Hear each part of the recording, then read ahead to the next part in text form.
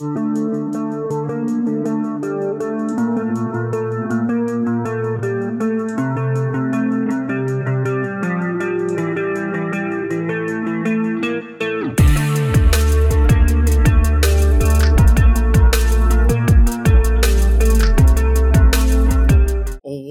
as always, to the podcast. What a crazy few weeks. I feel like I keep saying that, but, as the year comes to a close, there are a million things to tackle and finish up. I'm sure most of you know how that goes. At least I would hope so. You try and stay busy, right? Shout out to everybody who's been supporting the podcast and helping us grow a community. This week, if you did not figure out by the title, we're going to delve into my past experience and take a deeper dive into sales fundamentals. It's a critical topic for freelancers, and the skills are the same, some of the same that most people are going to need to sell ideas and convince others to jump on board with those ideas. Now, there will be some of you that are turned off by the idea that they should learn these additional skills, specifically the sales side of the equation. But at the end of the day, that is part of the gig. Dealers are expected to constantly be updating our skill sets, making sure that we are at the top of our game. And as someone coming from the opposite direction, with more history in sales and software, I can say that when I'm explaining things to someone, I usually end up dipping into the skill set just to ensure that my points are solid and the points are made in an appropriate and concise manner. So why is this important? Why is sales important to a software engineer? And I mean, this is kind of the crux of all of our episode today, right? And in part, it's because you need to understand the entire process from, coming up with the idea, planning, wireframing, putting things together, all the way to the end where you're actually presenting to a client. Understanding the tactics that sales teams use and how to align your documentation and your projects to suit them, as well as your leads, will end up being more successful for your team and the company that you're working for. If you're coming at something from a sales mindset where the entire project, the entire feature that you created is geared towards better suiting the end user, you're going to end up in a better space. Even if you're not in contact with, the salespeople, understanding their job and making sure that you understand that they will end up needing to push your products and features that you're building. Understanding all angles of the day-to-day situation and understanding the process from planning to end user is so important. I can't even begin to tell you. Well, I'm going to anyway. Now, I'm not going to beat them up worse than they already have, but we're going to delve into Activision Blizzard for an example here. Okay? Activision Blizzard is in charge of both World of Warcraft as well as the general publishing of Call of Duty. There has been a sustained history of tossing in gimmicky features that people simply don't care about while missing features that people do care about. Both companies have struggled to get a grasp on what was wanted, and the title leads missed the mark. The actual lead producers end up missing the mark, unfortunately. Understanding your end user and what they want and need could have taken their games to a whole new level. And to be fair, it's not a constant miss, right? World of Warcraft is still is the most popular MMO on the planet, basically. Final Fantasy XIV is fighting with that a little bit. Definitely New World is dipping into that when it launches. But generally, it's still one of the most popular games on the planet. Call of Duty is, of course, the Mac Daddy of arena first-person shooters. And Warzone, which is an offshoot of Call of Duty, the actual games, is arguably one of the most popular BRs since Fortnite. So, keep that in mind, right? There's billion-dollar companies that still hit the mark, and there's others that they miss it by a mile. Now, what are sales? In the business dictionary, the definition of sales is as follows: the activity or business of selling products or services an alternative term for sales revenue or sales volume. However, sales are so much more than this simple term, which if taken at face value might lead to pushy, business-focused strategies rather than customer-focused ones. Sales are not about trying to convince potential customers or developing the most persuasive tactics to get people to part with their money. When this is your business strategy, people can sense it. And it's a bit of a turnoff. Sales are really about helping your prospects to source what they genuinely need. That means listening to them actively, understanding their pain points and specific needs. The aim is to provide a timely and cost-effective solution, which naturally equates to a win-win situation. Note that if you can't offer the best solution, integrity should come into play. This earns the respect of your prospects, and who knows, they might need to come back when the time is right. Or pass your details to others. By sending a prospect elsewhere, you still have assisted in their process, so technically that is still sales. That's from act.com. It's linked in the show notes as always. But let me simplify this for you, okay? The simple way of saying this is that you're selling something. The act of selling is the way of getting products out the door and into somebody's hands. A salesperson's job is to find the best solution for the consumer and then explain to that consumer why it's the best option to suit their wants and needs. Okay, that's the simple way. You're not always going to have it.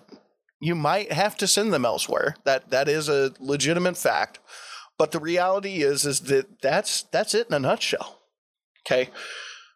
When I chose this topic to be the 13th episode, there was a reason for it. And the reason is that there's a lot of misunderstanding about what sales is, and there's a lot of misunderstanding about how to do sales.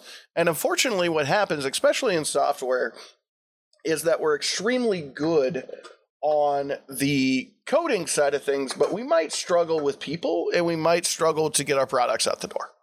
So we're gonna focus on this today. We're gonna go through the actual sales process, and I'm going to talk about it and give you kind of the quick primer, and then I'm going to give you some articles at the end of the show to get you going. If you're a developer, you know how to use Google. We all do. There's a good chance that we have things like MDN or W3 Schools or Python.org or any of these major sites bookmarked. But by the same token, we're still going to be using Google to quickly jump into Stack Overflow and other resources to try and make sure that we're ahead of the game. Okay. Same deal. Take the time to look it up. All right. Understanding the sales process. The basic sales process is extremely simple. It's something that people learn in a matter of minutes, but can take decades to master. It is deceptively complicated at times, and there is a lot that has to do with your people skills and how you handle objections. Okay? So the reality is this, is you can learn and understand the sales process, but if you can't execute it and you can't read the people that you're trying to sell to, and you can't read or understand body language and, kind of read between the lines about what's coming out of their mouths, you're not going to be a good salesperson. If you're a bad salesperson, you're not going to sell anything. Okay, end of story. You could have, the next Facebook or the next Twitter or the next Amazon or the next eBay, and you're a horrible salesperson, so you can't get, maybe an angel donor or, investors to buy into your product. Well, we're going to talk about how to deal with that. We're going to talk about how to get better at this specific skill set. Okay, step one. And before I move on here, before I actually dive into step one, I want to make it clear there are different pieces of language depending on your background, different industries. I'm going to be giving you language that's used in wireless more often than not. But just understand as you're reading all of these articles, the steps are basically the same. They just have different names. For example, step one for most sales processes would be what's called prospecting. The first one that I'm going to hand you is the meet and greet. It's basically the same concept, except for prospecting, you're going to actually have to go find your customers. This assumes that you've got customers sitting in front of you and you're just having to sell them. right? It's more of a retail mindset instead of, outside sales, which is something that I'm not. I didn't do a huge amount of outside sales in my background. I did mainly, retail style. So make sure you read and understand the different dynamics and make sure you understand the differences, because there are some slight differences, but most of the concept is going to be basically the same. Step 1, meet and greet. Your first step is to meet and interact with the client. Okay. This is your first chance to build a rapport. Rapport building is mildly critical. And when I say mildly, I mean quite literally, if you have a bad rapport with somebody, you might as well hang up a phone on them, walk away, or just delete the email because you're not going any further. Making sure that you're giving a good first impression is a huge jump to ensure that you're building the right image for the customer. For example, think of a new or franchise auto salesperson who usually would be wearing nice slacks, button-up shirts, dresses, sleek shoes, they're sleek. They're dressed to the T, right? They're one step down from having a tux on. Though there's some sales manager, I guarantee you, that would love to see them in a tuxedo or a ball gown. Real estate's basically the same thing, right? It's basically the same kind of uniform. Why? Why is that the thing? Because when you're selling higher end products, you're expected to exhibit a level of class to meet the level of the product, right? If I'm going into a store and I'm expecting to spend 50 cents on an item, you could be in cutoff jeans and a t-shirt and I really wouldn't give a damn. But if I'm expected to spend, $100,000 on a, nice car or truck, or I'm buying a house, dude, you better not be in cutoff jeans and a tank top. Like, what are you doing? I kid you not. Like I've met real estate agents that have done this. I go and look at a house and they make the decision to show up after mowing their lawn, and they show up in cutoff shirts, a tank top, and literally there's grass stains and grass remnants all over their shoes. And I understand part of real estate agents' jobs occasionally is to go in and do some of the landscaping. Cool. Guess what? I don't care. When I talk to you, you're going to look like you're a professional. And if you're not, I'm going to walk away. Okay. Obviously, this is the time of COVID, and some of the stuff in this section isn't going to be a thing right now. Okay. Things like, smiling. Like you could smile, but they're not going to see it. So it really doesn't matter as much. Shaking hands. I would advise against that because it sounds like that's a quick way to get COVID from somebody. Stuff like that. So you've got this person walking through the door, ding, ding, ding. They walk into your 7-Eleven or what have you. What's the first thing you do? Well, it's pretty simple. Hi, welcome to my store. If you're, regardless if you're working at a retail location or showing a house, the first stuff is simply to say welcome. Thanks for coming in. Now, if you're working in a retail location and you're working with somebody prior to them walking in, you still need to say, welcome. Thank you for coming in. And what you do is you need to follow up with a timeline that sets realistic expectations. When you can actually take care of them. If it takes you longer than just a few minutes, make sure you follow up with them. Now, this can be done in a remote setting using, phone calls and emails. Call centers do it all the time, right? Let me put you on a quick hold. I'll be right back with you. For an email, say, hey, I'm finishing up what I'm working on right this second. Give me a half hour. I'll be right with you. We'll get on a Zoom call and we'll hammer stuff out. Okay. Pretty simple to deal with. But yeah, so second is make sure you're smiling, polite, and courteous with their time. Okay. If you're wasting somebody's time and giving unrealistic expectations about when you're going to get back to them, they might be sitting at their desk in front of with their phone, literally dead set in the middle of their desk, waiting on you to get a hold of them. Maybe this is the one thing that they have on their plate all day, and they're just waiting for you to call them back to hammer out details so that they can be done and go the hell home. Maybe they got tea time at 4:00 and you tell them, hey, I'll get back with you at 2:00, and you wait until it's 3:30. Like, Be respectful of their time. Be courteous with their time. If you want them to buy your product, then you need to make sure that your customer feels like they're getting the best possible customer experience. Whoa, wait a minute. That's a keyword. Okay. So developers use a keyword, a phrase called user experience at pretty much every level. It's basically the same thing. The only difference is that for customer experience, when we're talking about it from a dev perspective, we're talking about their experience using a piece of software or an application or a portion of the website that we're working on, right? It's the same mindset. We want to make sure that their experience using our product is the best it could possibly be. Okay? I wanted to make sure that you saw each, here I am just zooming through this thing here. I'm going to note real quick, this step tends to be in a retail or in-person sales process. For software, it's going to be different.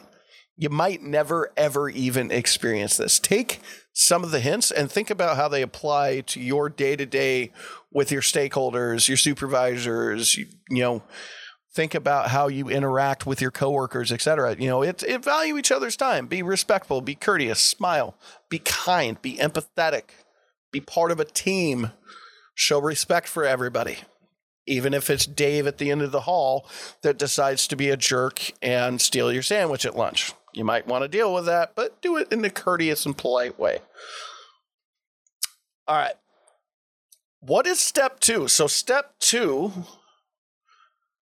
is actually more important than step 1. Okay. If step 1 was important, we took it up a notch. Understanding the customer's wants, needs, and desires is even more important than just talking and building rapport. The customer can love you to the ends of the earth, but if you send them on a wild goose chase instead of putting them onto the right products and services that they need, you're wasting their time. You're wasting their energy. Very quickly, that love is going to turn to hate because you're stringing them along, right? I can honestly say as a human being that if you string me along, I'm going to get annoyed at you. Quit wasting my time. Do you have what I need or not? Yes or no? End of story. Okay. When you're trying to qualify somebody, you need to make sure you're getting all of the information that you can, but you need to make sure that you're getting the right information, right? And here's some examples, right? What product are you selling? What service are you selling? If they're already using a similar product or service, why are they even talking to you? Are they dissatisfied with the current product or service? Is the other product substantially more expensive than yours? Are there specific features that they need that they're not getting? Right? What would be the perfect product or service for the customer? Right? Is there a feature that they can live without because a different feature is more important? What do they need versus what do they want? Okay, very important here. Take your time. Please, for the love of God, take your time. Understand your customer, understand what they want, and understand what they need, right? Those are two vastly different things. I'm sure you've all heard the analogy. I'm not even going to go into it. But there's a difference between wants and needs, okay? Now, at this point, we've met our customer, we've had interactions with them, we're having conversations with them, we're actively understanding their wants, needs, and desires. We're taking the time to get all the right information. We're jotting that down, tossing it into a CRM, making sure that we're building, a understanding of the customer and what we need to offer them to close our sale, right? Because again, we're staying inside of a sales model here. So we have all this information. Now we're ready to keep going. Okay. So far, you've met and built a software relationship with your customer. And then you took the time to understand their needs and potential wants and have qualified the customer. That's the key phrase. You need to qualify your customer. And qualifying your customer is a very vague term. Okay. It could be understanding whether or not they have good credit versus bad. It could be understanding what their budget is. It could be understanding what their pain points are. What points do you need to meet and exceed understanding that they want the moon, but they need, probably a quarter of that. Okay. Next, you need to take a minute and think through your options, right? And this is something like, and I'm going to stop through this. There's a bunch of this that's pre-written that I wrote earlier, but I'm going to stop occasionally and I want to talk about pieces of this, right? So you've gone through all of this. Now you need a minute to think through your options. Okay. If you're doing in-person sales, then you can do this while you're engaging with small talk, right? However, if you're launching a website and expecting customers to buy from it, then your website has to do this for you, right? That's, take DoorDash, for example, right? So DoorDash, you log on. God, I've used the hell out of DoorDash in the last year. I think we all have. You look at DoorDash, you log in, create your profile, add your payment, blah, blah, blah, blah, blah.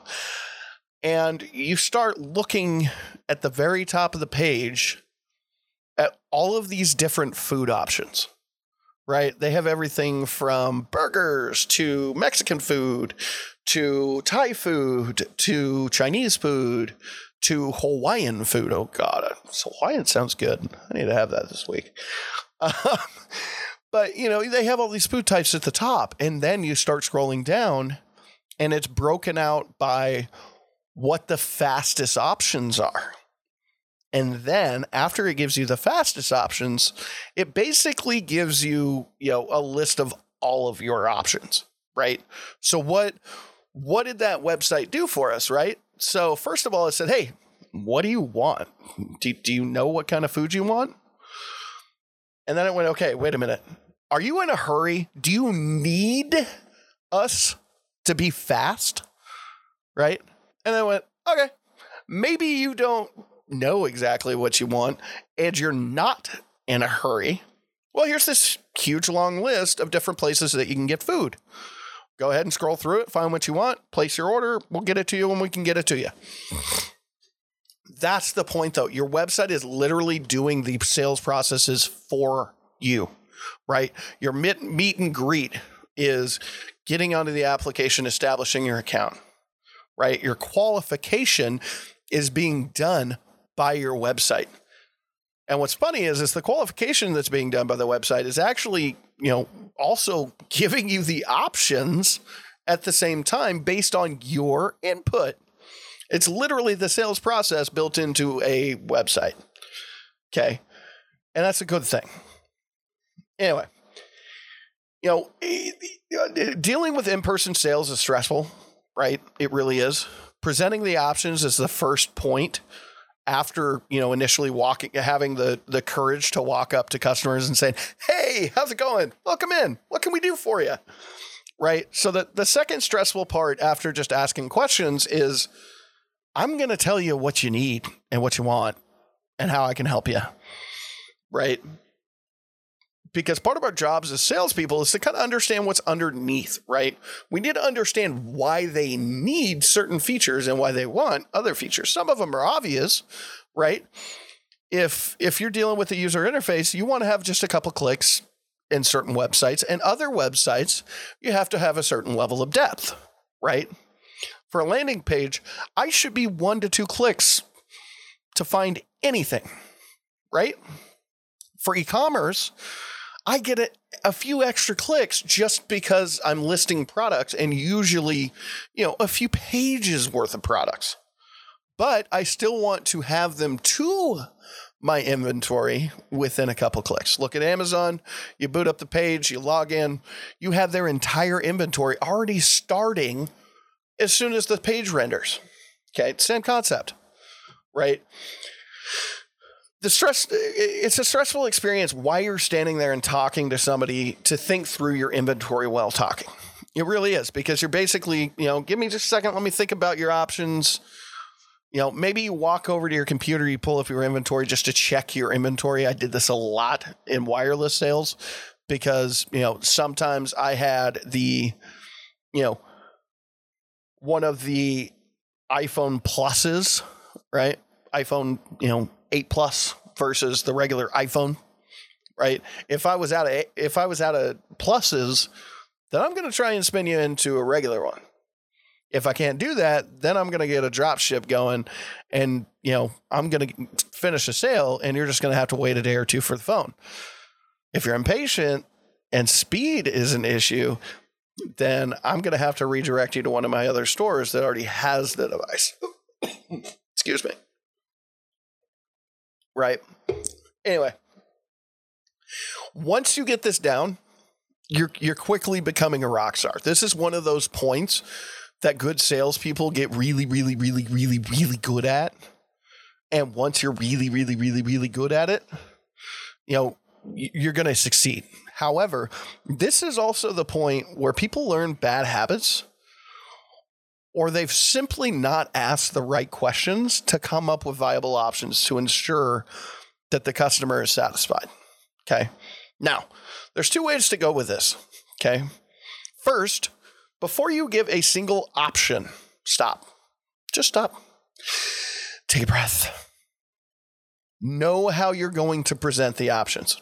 Again, retail's really good at this. They're going to train you how to do this during your onboarding. It's part of the training process. If you're trying to teach yourself, this is one of those that you grab a friend or family member, you sit with them and you tell them that, they're your captive audience for the next 12 hours and just drill it into your head. If you present the options in a bad or weak way, you're going to potentially blow a perfectly fine option for the customer simply because they don't know what the hell you're talking about, right? Now, second, give the option that best fits, right? The option that hits the majority of their needs and wants, the best option first. And then stop talking. Just wait.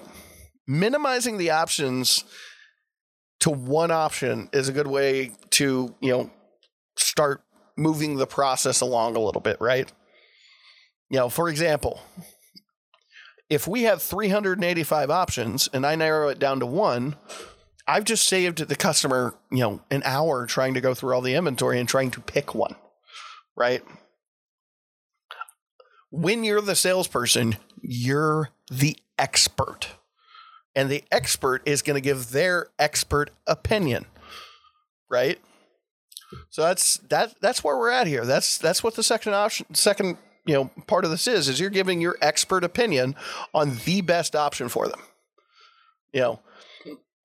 If for some reason they look at you and go, no, I don't know, man, move on to the next option, right? Sometimes you got to do that. It's not ideal, but that might be a thing. If you have an awesome solution for them, more than often, they're going to choose it. And you won't have to give, the next 5 options. It also makes it easier to close a sale if you don't have 20 options to choose from. I'm sorry, but we've all been into a fast food restaurant. We've all stared at the menu going, God, what do I want? Do I want the McChicken today? Or do I want a cheeseburger? Do I want tater tots? Do I want fries? Right? And the problem is that doing that in a sales environment, in a sales situation, you don't want to confuse people. You want to keep it simple. So give them one option, wait for them to tell you, any sort of objections, try and work those objections, and go from there. If you have to give them more options, you have to give them more options. Sorry about your luck. Let me do a software example, right? So for years and years and years, WordPress and WooCommerce has been a quick option to get an e-commerce solution just up and going, right? There's a ton of hosts that it's literally one button click and you have WordPress spun up. And most of the time, WordPress spins up and it's got WooCommerce already installed. And if it's not activated, it takes about 10 seconds to activate it, right? So it's really fast to get online. It's really fast to set up. It's fairly user-friendly in a lot of ways. There's some downsides, let me tell you. But, it's our cheap and rapid deployment option, right? One button click, we're up and going. We're customizing, dropping a theme in it, and we're done, right? Here's the problem. If you don't have your continuous integration and deployment set up right, you're going to run into issues where a plugin gets out of date and it updates, or WordPress gets out of date and you have to update it. And unfortunately, as anybody that has played around with code, when we update things, sometimes things break. And unfortunately, that is a very, very real, situation that you run into with WordPress and WooCommerce, is that as you update your plugins, there could be negative interactions and you actually have to drop the site, roll it back, and start from scratch, one by one, going through each one of your plugins to figure out which one is breaking things. And then rolling that plugin, uninstalling that plugin, and then reinstalling the last version of it just to get things working again. Trust me, done it 1,000 times. It's not fun. Okay. However, right, if basically your need is to have a, content management system and an e-commerce solution, there's another option. Actually, there's a ton of them. But another option is to spend a little bit more time developing, but you get a custom front end, and then you hook up to the Shopify API to streamline the e-commerce side of things, right? Wait, you can do that? Yeah, you can do that.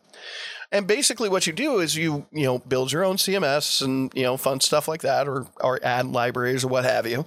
And you just hook into the Shopify API and use it for your sales and payment side of things. It's going to be slower development, but you're going to get a higher Lighthouse score almost out of the box, which means it's going to be faster. It's going to be more secure. It's going to hit SEO better, things like that. Generally, WordPress sites get lower scores. Okay. But that's the thing, right? So if our best option and our want and need is to have something up fast and to have the options basically plug and play, then I'm going to go with WooCommerce and WordPress almost every single time, knowing that this option is going to end up being more maintenance long-term, and I'm potentially going to have more frustrations with it, but it's fast out of the box, right? Doing a custom front end for a Shopify shop, and I specifically say a custom front end because you can technically do the same things with Shopify that you can with WordPress and WooCommerce. I haven't really delved too deep into the CMS side of it, or the CRM, CMS. But from my understanding, there is a bunch of stuff there, right? But for me, I'm a JavaScript developer. I like shoving a JavaScript framework in front of everything and just using Apollo server or, a REST API to grab whatever the hell I need. The other thing, again, is that SPAs or single page applications tend to be a little bit better scored on the Lighthouse audit that Google gives us. So there's that. But yeah, I mean, it's basically two options: fast development and deployment versus slower development and deployment. Or, if you want to look at the long term, more maintenance versus less maintenance, right? Because anybody who deals with APIs on a regular basis knows that those APIs rarely are going to change. Anyway, let's move on. So, right at this point, we've done the meet and greet, we've qualified our customer, we've presented our options. This is where you take a breath. Take a breath. You've given them everything, and this is where I normally would tell my sales guys to do what's called a soft sale. Okay. This is something that's not in the show notes. I intentionally didn't add it to the show notes, to be quite honest with you. But here's the deal, right? You've given them all the options. So you're going to hit them with a soft sale. Hey, is this kind of what you're looking for? Or are we kind of ready to move on? You're a little bit more vague. You're a little less deliberate, but you're still asking for a sale, right? This is the first point to start, pushing the button a little bit, hitting the gas, right? Because normally that is going to lead to step 4, which is overcoming objections. And let me tell you, this is where things really, really start to get stressful. And this is where new or inexperienced or skittish salespeople tend to completely unravel. Okay. you're going to get pointed questions. You're going to get objections. They're going to range from things like, I need to call my spouse for that. You know, what you told me is going to be too expensive for my budget. You know, how you handle these, how you overcome objections, it is literally the difference between locking down a sale or losing the sale to a different company or a different salesperson, right? Because if you just kind of roll over, it's like, yeah, maybe that is too expensive. No. If that's the best option and your understanding of their situation is that they need that option, price shouldn't be the pain point. Okay. And in business, most of the time, you know, a lot of people look for the cheapest option, but if they're presented with the perfect option with the right feature set, the right stuff that they need, they're going to choose that over hunting down the cheapest option, right? If you've got a super easy to use piece of software that does everything that they need, why are they going to keep looking? Because of the price? Sure, some might. Okay, guess what? That happens. But the other side of that is that, you know, guess what? It's not, it's just not that, right? Like you're going to get objections. You're going to get lost sales. You know, how you deal with that is going to be the good and the bad, right? So let me kind of talk about it, right? So more you hard-nosed folks, you know, are going to tell you, hey, you need to do things. I just lost my complete train of thought. I apologize. So yeah, you're gonna if you overcome objections the wrong way, or you just simply don't do it, you're going to lose the sale. Some of the more hard-nosed people are going to tell you to do things like asking what it would take for you to buy today or push a bit more. These can be 100% useful tools. The problem is that you're coming off pushy, right? You are now pressuring your customer, right? And if you do it too hard or you do it in the wrong way, you're going to destroy your credibility and come off looking like a slimy used car person. And let me tell you, I've been a used cars salesperson number of years. I've been around used cars off and on for, God, I think it's close to 6-8 years at this point. Guys, let me tell you, I was an honest salesperson selling a used product, but I cannot tell you the number of customers that implied that I was lying, trying to cheat them, trying to play games with them, or just was downright slimy. Okay? And mind you, this is coming from somebody who was a wireless sales manager. I managed multiple stores at the same time. I was really, really good at it. Okay. So understand, you know, I've got a certain level of personal integrity that I bring to every job. And even if my sales manager is telling me to push, if I don't feel like that's the right decision, I'm not going to do it. My boss can get mad. But guess what? I'm not going to intentionally blow a sale knowing that that's not the right response. My sales manager hasn't spent a second with my customers. I've spent however long I've spent with them, right? Anyway, that's the hard nose. That's the old school way of doing it. You know, personally, you know, it works. It does. But it's a lot more cutthroat, and it's more likely that you're going to blow up the sale. How I like to do it is during the presentation phase, or, you know, presenting the options phase. I like to overeducate people. I want to have as much detail in a very concise, compact way so that when I'm done talking, my customers' questions have already been answered. You know, and the reason that I like to do that is because it minimizes questions. It takes slightly longer if you don't do it right. But if you're good at it and you figure out how to summarize the majority of your product into, you know, a little pre-made packet of information for people, right? Then very quickly it's going to be more effective because they're just not going to have as many questions. My favorite is when they want to call a spouse. Cool story, bro. I'm down. First of all, 9 out of 10 are just trying to get out of the store.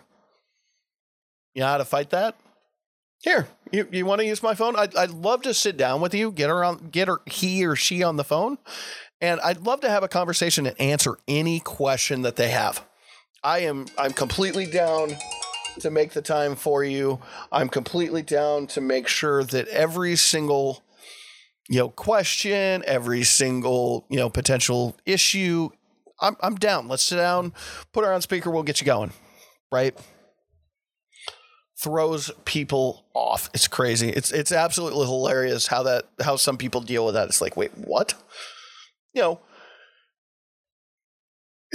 funny thing is that these are the same things that I would do in more of a business setting.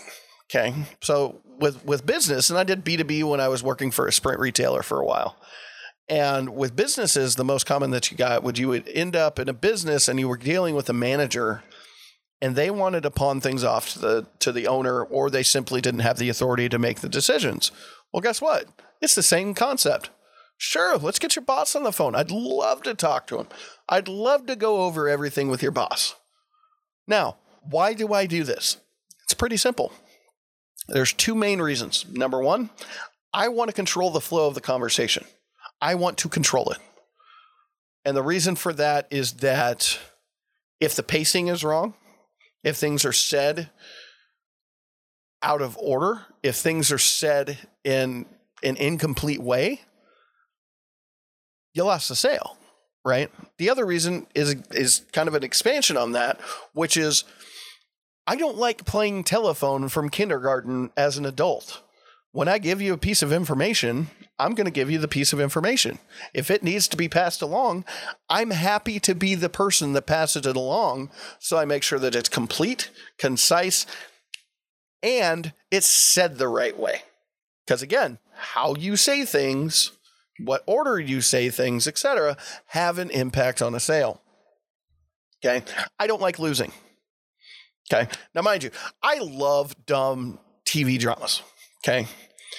And my favorite way to describe the overcoming objections phase in the sales process is by bringing up an episode of a TV show from, I want to say the 90s or early 2000s.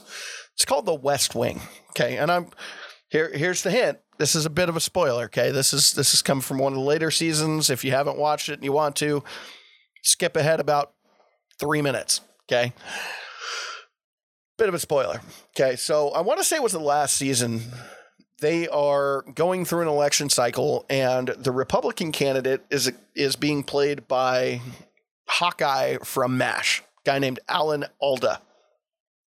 He's a Republican who pushed for a nuclear plant to be built in California that has basically a meltdown, right? And the problem is that Alan Alda's character is basically being crucified by the press. Right? He's getting nailed. This was basically the worst possible thing that could have happened to him. So his response was to fly to California, walk in front of the press, and give a press conference. And he answered every single question. They time-lapsed it, basically said that it took about, 4 hours or so. But he stood there and he answered every single question that he possibly could until the reporters had absolutely no questions left. Right? And that's the thing. That is how you overcome objections. You stay engaged, answering questions, overcoming objections, making sure that your customer is given every piece of information that they need and then some, and making sure that every possibility of them, having an objection is taken care of, because 90% of the time that you have an objection, they have questions that aren't answered. Now, I'm going to address the elephant in the room for a minute. Okay. The other reason people have objections is because they're just done. Okay. Either they don't have as good of a rapport as you thought that you did with them. Like they just don't like you. You smell funny, you look funny, your ears are too big, whatever the reason, they don't like you. Okay. When you get objections where they're trying to leave, try and overcome them. If you can't, pivot to another salesperson, pivot to somebody else. I really like people working in teams, even in places like cell phone stores. I legitimately would have my guys, they worked in teams of 2 in the store. When they were on the same shift together, I would have one, engage with the customer. If the second person wasn't engaged with a customer, they would come over and they just hang out and help. Whether that's putting a screen protector on, whether it's activating the phone, what have you. But the dynamic of having multiple personalities interacting with somebody made it a little easier to sell people, right? Different life experiences, different education levels, different hobbies, different focuses. Maybe you got one person that loves golf, another one that loves volleyball. Being able to interact with the customer and get to their level in the right way is super important, even at this phase. Right. Moving on. Otherwise, this is going to be like 3 hours long. At this point, we've met them. We've asked questions to make sure that we're meeting we're finding out exactly what they need and want.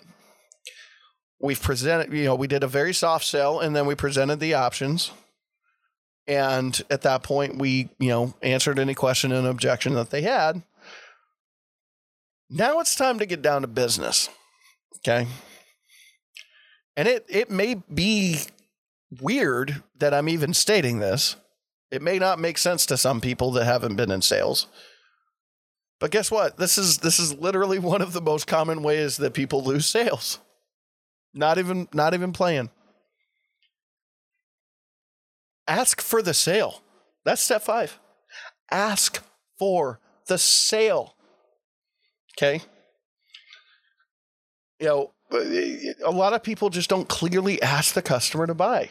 When I ran multiple wireless locations, this was an issue for my team. We trained on it constantly, and some of them picked it up really, really well. But part of the issue was that I had a few people that were a little more shy.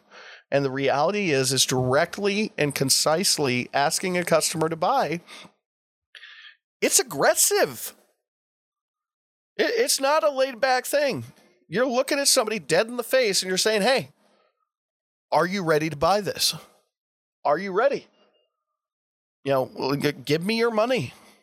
Let's go do the paperwork. Let's finish this. Let's get you out the door. Whatever you say, it is a substantially more aggressive thing to ask for the sale than to ask how you can help them and what their needs and wants and desires are, which comes from the qualification phase, right? It's a more aggressive thing than telling them, hey, I'm the expert. This is what I think is going to suit you best. Okay. And that's the thing. And sometimes it's because the salesperson isn't, skilled enough, hasn't kind of found their groove, haven't really found their rhythm. But other times they just don't ask the right way, right? So here's the deal. Clearly and concisely ask the customer to buy. Don't fall into a trap and use questions like, are you ready to wrap this up? Because I got to tell you, as somebody who's been on both sides of that sales counter, right? I've bought a car from somebody else, and then I've sold cars, right? Been on both sides of that aisle. Am I ready to wrap this up? I was ready 20 minutes ago, and you wouldn't stop talking. Of course I'm ready to wrap this up. You know what? I'm going to wrap this up all the way to my current car and drive to the next car lot because, you don't get it. Okay. I've seen that. Hell, when I first got into sales, I had that happen. Okay. Ask point blank. Okay. Here's a good one that I've used, and I used it with almost everybody. And that's the thing is you fall into that rhythm where you have the same questions, the same dynamics for almost every single customer. And then you just vary just slightly as you deal with different types of folks, right? If you've got an intense personality, you deal with them one way. If you got a more laid back personality, you deal with them a different way, right? Here's my usual go-to. Okay, so I've gone over all your options. We've talked about your concerns. We know that realistically, this is your best option that's going to suit your wants, needs, and desires. Let's finish the paperwork and get you on your way. You know, right? You might notice a difference, right? It's still a little soft. It's not perfect, but I'm summarizing what we've already gone through. I'm giving them another opportunity to kind of backdoor in more questions, give any more objections. And then I'm using what's referred to as an assumptive sale. It's a soft assumptive sale, right? And that's the let's finish the paperwork, right? The paperwork is the vague spot, right? I could have said, let's finish the sale. It's a little much for me. Let's finish the paperwork implies that we're finishing the sale. And, you know, saying let's finish the paperwork, it's also implying, hey, you're going to buy this. I've done my job, now it's yours. You're going to give me your money, you're going to sign on the dotted line, we're going to get on our way. Okay, it's called an assumptive sale. That's a soft one, but it's still there. Okay, so what is, I'm gonna deviate for a minute before we go to step 6. But what is an assumptive sale? Okay, you're assuming that they're going to buy. Okay, that's the simplest way to explain it. You're using a closed question, or in the legal profession, it's known as a leading question. You're assuming that they want to buy the product or service, and you're basically leading them to the answer by closing the question and pushing them in the right direction, the direction you want to go. You want references for that? Watch a bunch of legal shows like Matlock. Okay. It's done all the time. You hear objections, screamed, oh my God, objection, it's a leading question. Okay. You're going to get it all the time. Okay. Specifically, I've linked an article for this. Okay. Understand assumptive sales. It's a great thing to know. It's a great thing, even if you don't use sales skills on a regular basis. It's a great thing to at least being able to identify that if you go and buy something. Because guess what? Salespeople use it all the time. It is an amazing tool for us. It's how we make our money. Okay, so let's move on to step 6. Finish the sale. Literally. Finish it out. Fill out the paperwork, get things running through your POS, finish out the sale. It's pretty simple, pretty self-explanatory. Go through whatever in processes that your company has set in place. Now, are we ready to be done with the sales process yet? Because I am, right? This is long. Dear God. Yeah, I'm looking at my time and it's like, oh my God, I'm already 52 minutes into this. Okay. Let's finish it. Because finishing the sale isn't the end of our journey through the sales process.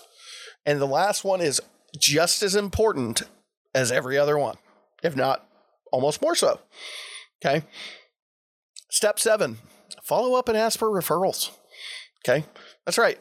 Pick up the phone, fire it off an email, check in on your customer, make sure that they're having success with whatever you sold them. Okay.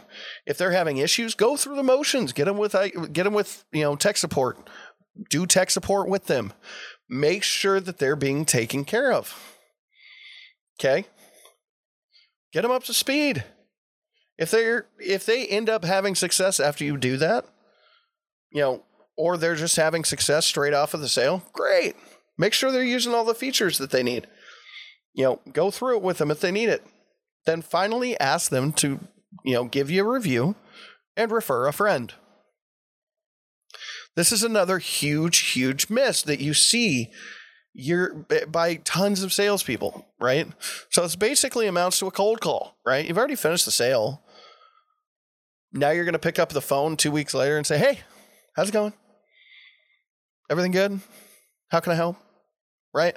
It's awkward. It's not fun, right? I get it. But this is another missed.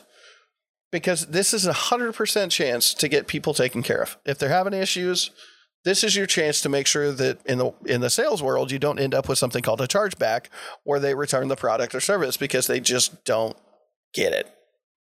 Right? It's also another bite at the apple. Because let's say that they're in the living room with their wife sitting next to them and their wife's, entire book club is sitting there while they're on the phone with you. and you're having a conversation with them, walking through the steps, making sure that everything's taken care of, making sure that they're good, and you're asking for referrals and you're asking them to write a review. Guess what? Somebody might be listening to the phone call, or they might be reading the email over their shoulder, and they're seeing that you're going out of your way to make sure that they're good and asking for referrals and asking for reviews. Now, let's be real. If you call a customer or you email a customer and you get a nasty response, do you honestly want a review from that person? Obviously not. But at least this gives you a chance to start to try and rectify that. Okay? Even if you struggled or you had some sort of an issue, it gives you the opportunity to help them and make it right. And that level of care for your customers will give you a better shot at positive reviews and referrals, which is what you want, because referrals are going to be a part of your sales funnel. Okay? Now, we keep talking about elephants in the room. Let's talk about the obvious one. Okay? Developers are not salespeople, right? Let's be real. Developers aren't salespeople. I'm going to argue that that statement's wrong. I think that this is something that you need to learn. You're going to be constantly having to explain your thoughts, your ideas, your features. You're going to run into objections and questions, and how you handle those is going to result in the same kind of thing, right? Do you get to implement the feature that you think is awesome, that you think people are going to love? Or is your boss going to shut you down and make you do testing for the next 6 months because you came up with a dumb idea? Right? I keep hammering, it should feel familiar, right? This sounds really familiar. It's because it is, right? The stuff that you learn in a sales process can be applied to literally almost every single conversation that you have. And guess what? Learning to be a good listener, it's a good skill to have. I keep hammering on about soft skills on this podcast, and I'm sure that for some of you, I'm simply going overboard. But I want it to be clear. They are so freaking critical, guys and gals, and everybody, right? It's just critical. Okay? They're so useful. You need to make sure that you're able to get your point across, and you need to make sure that you do it in a professional and concise way. Sales skills are quite literally the mastery of customer service and interpersonal skills. The best salespeople can take a room of people who are ready to literally put their heads on a spike and turn them into your biggest fans. Okay? Now, I'm not saying I'm that good. I'm pretty good, but I mean, that's like, those salespeople are the ones that are making like $1 billion a year. Let's be real. But I'm pretty good, and I've done really, really well for myself selling products ranging from wireless solutions like cell phones and cell phone plans to cars and trucks to apparel. And some of those cars and trucks, I'm not going to lie, they're pushing 6 figures. They're not cheap. I sold a truck that, I want to say their monthly bill for the loan on their truck was close to $1,200 a month. Okay. Been there, done that, played that game. Okay. There's one constant throughout all of this. People. That's the constant. You need to make sure that you're able to do the people side of the job in the right way. If you can't communicate, if you can't interact with people on an hourly or daily or weekly basis in the right way, I'm sorry to tell you, you can be one of the best programmers on the face of the planet. Eventually, there's going to come a situation where you handle things wrong and you end up with a pink slip and shoved out the back door. Communication and how you deal with people is that critical. Okay? All right, folks, let's finish this week's episode up. I want to make sure that I say Google is our friend, okay? If you're struggling with the people aspect of your job, or just in general, if you struggle dealing with people, make sure that you use Google the same way that you look up, language syntax, right? Same deal. Look for examples of different scenarios and just kind of work through them. You're your best ally, but sometimes we can be our own worst enemy. By learning both the technical side of things while also learning the soft skills, we get better understanding of how to advocate for ourselves and our ideas. I've been working on putting a ton of technical topics together for the podcast so that we could kind of, pivot back to the more technical side of things. But, I started doing all those soft skills, and I got to be honest, like it was so clear to me from having conversations with a ton of different people in the industry and learning that, we're a bunch of introverts. Dear God, some people literally just cannot talk to other people, even if it's a DM on Slack, right? So I kind of focused on that, but I'll tell you, I'm working on getting a few topics set up. We're gonna pivot back to the technical side. It's coming. Deep breath. I know some people are frustrated about it. It's coming. I do want to do a quick note here, since this is well outside the realm. I wanted to make sure that, I gave additional reading for you to check out. Okay.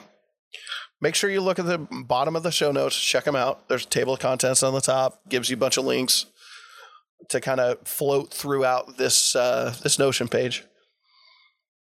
But I've got a bunch of good sources like HubSpot, Business.com, and others, that give you solid information about the sales process, gives you just kind of communication tips and stuff like that. Make sure that you take the time to read it. That's part of the reason that I type out the show notes. I mean, it's helpful for me to be able to read, part of a script. But, I've been in sales so long that I can kind of improv parts of it. But make sure you look at the show notes.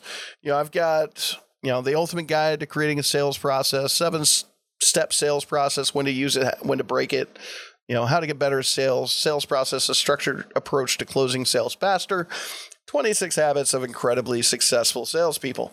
Those are the ones that are at the bottom. There's 2 as well. There's another one from the Balances MB talking about closing the sale, the assume the sale, as well as the definition, which came from an article from act.com. What is sales? Going through these and just reading and just kind of, taking an evening, 4 or 5 hours, go through this stuff, and then try and slowly start to put it into practice in your daily lives, whether it's at work, whether it's at home, you'll start to see a difference. And if you don't, you're doing it wrong. And if it turns out negative, you're really doing it wrong. Because honestly, the concept behind the sales process is really just listening and giving people what they want. So more often than not, it's going to help in a number of different ways. All right. That's it, folks. I'm done. I'm done talking. We're already over an hour. Make sure you hammer those like, follow, and subscribe buttons. And I'm going to see you next week. You guys have a good week. Asta.